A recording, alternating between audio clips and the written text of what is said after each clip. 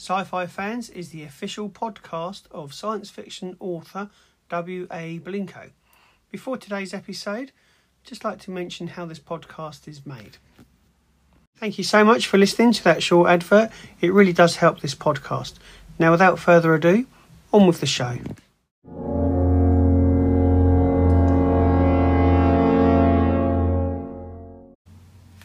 Hi and welcome to Sci-Fi Fans, the podcast of movie trivia. My apologies that this episode is a little bit later than expected. Today's episode is all about Jurassic Park from 1993. Directed by Steven Spielberg, the screenplay was written by David Koepp, based on the book by Michael Cherington. Samuel Neill and Laura Dern with Jeff Goldblum take the top billing. Other actors included were Richard Attenborough, Bob Peck, Martin Farrow, Ariana Richards and Samuel Jackson. Jurassic Park won 3 Oscars. These were for Best Sound, Best Effects and Sound Effects Editing, and finally Best Effects Visual Effects. Produced on a budget of $63 million, Jurassic Park will go on to gross over $1 billion at the worldwide box office, making it the highest grossing film of all time, beating the previous record held and set by E.T., another one of Steven Spielberg's films. Breaking the international box office record is something that Steven Spielberg is quite used to. Believe it or not, the book that Jurassic Park is based on was not even published when Universal Pictures paid the author, Michael Cherington, $2 million for the rights of his novel. He had demanded a non-negotiable fee of $1.5 million, as well as a substantial percentage of the film's gross. John Williams wrote the film's score at the end of February in 1993 and recorded it the month later. When Ariana Richards auditioned, she had to stand in front of one of the cameras and scream wildly. This was because Steven Spielberg wanted to see how she would relay fear. Richards remembers that apparently later she heard that Steven Spielberg was watching a few of the girls on tape that had auditioned that day, and she was the only one who ended up waking up his wife who was asleep on the couch. She came running through the hallway to see if her kids were alright, and I think that's probably what prompted Steven Spielberg to give her the part. Now, believe it or not, the hit TV show ER was actually going to be a film by Steven Spielberg. It was in the very early stages of production, and Spielberg was just in the early stages of production for the film ER, and it's also another book, or it would have been based on another book by Michael Cherington. When Spielberg heard about Jurassic Park, he subsequently dumped what he was doing to make ER the film. Afterwards, though, after making Jurassic Park that is, he returned to ER and helped develop it into the hit TV series in 1994. Ariana Richards became so fascinated with dinosaurs that she assisted the paleontologist Jack Horner, who was an advisor on Jurassic Park, on an actual dinosaur dig in Montana the following summer. I think you would agree with me that Jurassic Park is a masterpiece of filmmaking, but it could have been so much different had James Cameron been able to bid on the rights of the film. Now, I'm not saying that had he have been successful with his bid that the film would have been any worse or any better, but there would have been one major difference.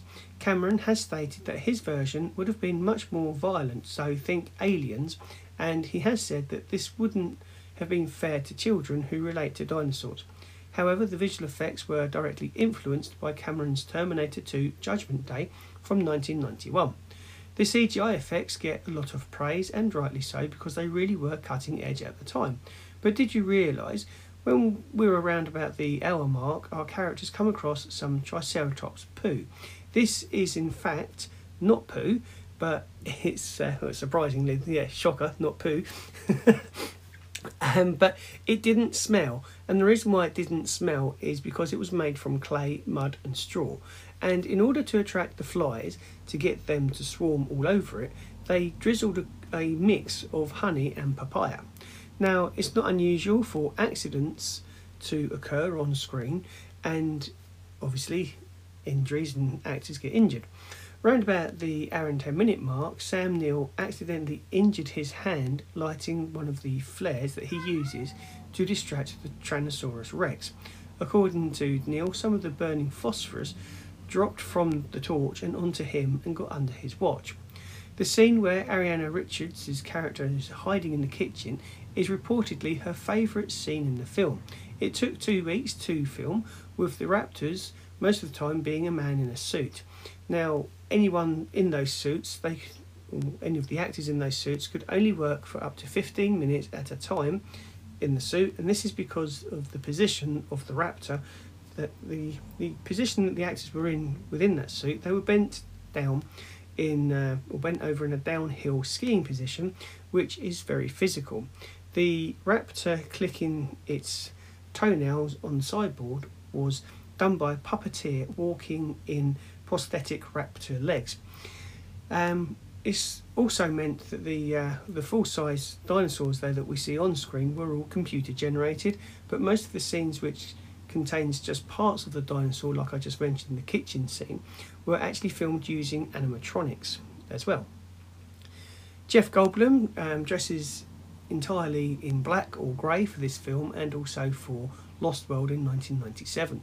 In the book, Ian McKellen, Jeff Goldblum's character, tells Ellis later that he only ever dresses in black and grey so that it minimises the time that he has to think about what he's going to wear. Seth Brundle, Jeff Goldblum's character, gives the same reasoning for this dress code in the Fly, which was released in 1986. And the idea of this from the character's perspective was actually inspired by Albert Einstein. Steven Spielberg turned up at Jurassic Park premiere in one of the Jurassic Park vehicles, along with Sam Neill and Jeff Goldblum. The special effects were credited with creating the most accurate creature and dinosaur effects ever seen on screen at that time. The novel and film generated so much interest in paleontology that there was a record increase in students in the subject in the order. A lot more people signed up to become paleontologists, and this is credited as a direct result of the film. The Tyrannosaurus Rex's roar was a combination of sounds of various animals. These were a dog, penguin, tiger, alligator, and finally an elephant. On occasions, the massive T-Rex puppet that they built would malfunction, and this was due to rain. Producer Kathleen Kennedy recalled that the T-Rex went into heebie-jeebies, sometimes scaring the crap out of us, which would be like eating lunch, and all of a sudden a T-Rex would come alive. At first they didn't know what was happening, and then they realised that it was the rain, and they just realised this when people started screaming. Author Michael Cherrington developed the character of John Hammond to be a very dark, kind of like Walt Disney figure. The filming was disrupted. Filming was disrupted due to Hurricane Nikkei. The hurricane hit the island where they were all filming, and the cast and crew were all required to move down to the ballroom of the hotel, which I think was like one of the basement levels. And when I say everybody, everyone did this, of course, except for Richard Attenborough, who stayed in his room and slept all the way through the entire hurricane. When asked how he could possibly have done this, Attenborough's reply was, "My dear boy, I survived the Blitz." Now, the 2-foot-tall velociraptors was Steven Spielberg's idea. At this time, they hadn't actually come across any remains of velociraptors being as tall as 10 foot. But Cameron wasn't happy with the original size and wanted them to be more menacing on screen. However, during filming, paleontologists actually uncovered 10-foot-tall specimens of raptors, and these are called Utahraptors. Spielberg also wanted the dinosaurs to be like a bird, for example, snapping to attention like chickens do. He wanted he wanted the dinosaurs, particularly the velociraptors, to turn their heads so that they could look behind them. Then that was made so that they would have a more scarier appearance.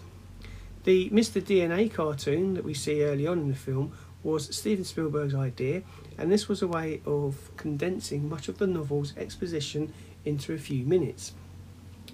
So there you go. That's where I'm going to wrap up this episode of Sci-Fi Friends. I hope you've enjoyed listening to me today talk to you about one of my favourite films. And yeah, I think the third part of the Jurassic World franchise, the new Jurassic World franchise, being released very soon, we've got a lot of Jurassic Park to look forward to. Jurassic Park Domination comes out, I think it's Domination, later on this year, and I will be doing a behind the scenes of some more Jurassic Park movies, so stay tuned and keep an ear out for those when they're released. Thank you so much for joining me on this edition of Sci-Fi Fans. If you like it here, then why not join me on YouTube, TikTok and Facebook. To be honest, the Facebook channel doesn't get a lot of love recently, and that's because I'm just too busy doing other things, but I will be going back to Facebook very soon.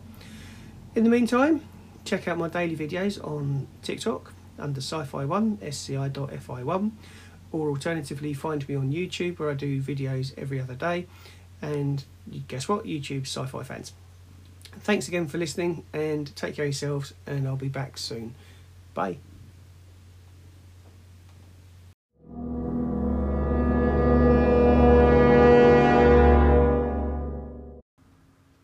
All information in this podcast episode is researched by myself, Wayne Blinko.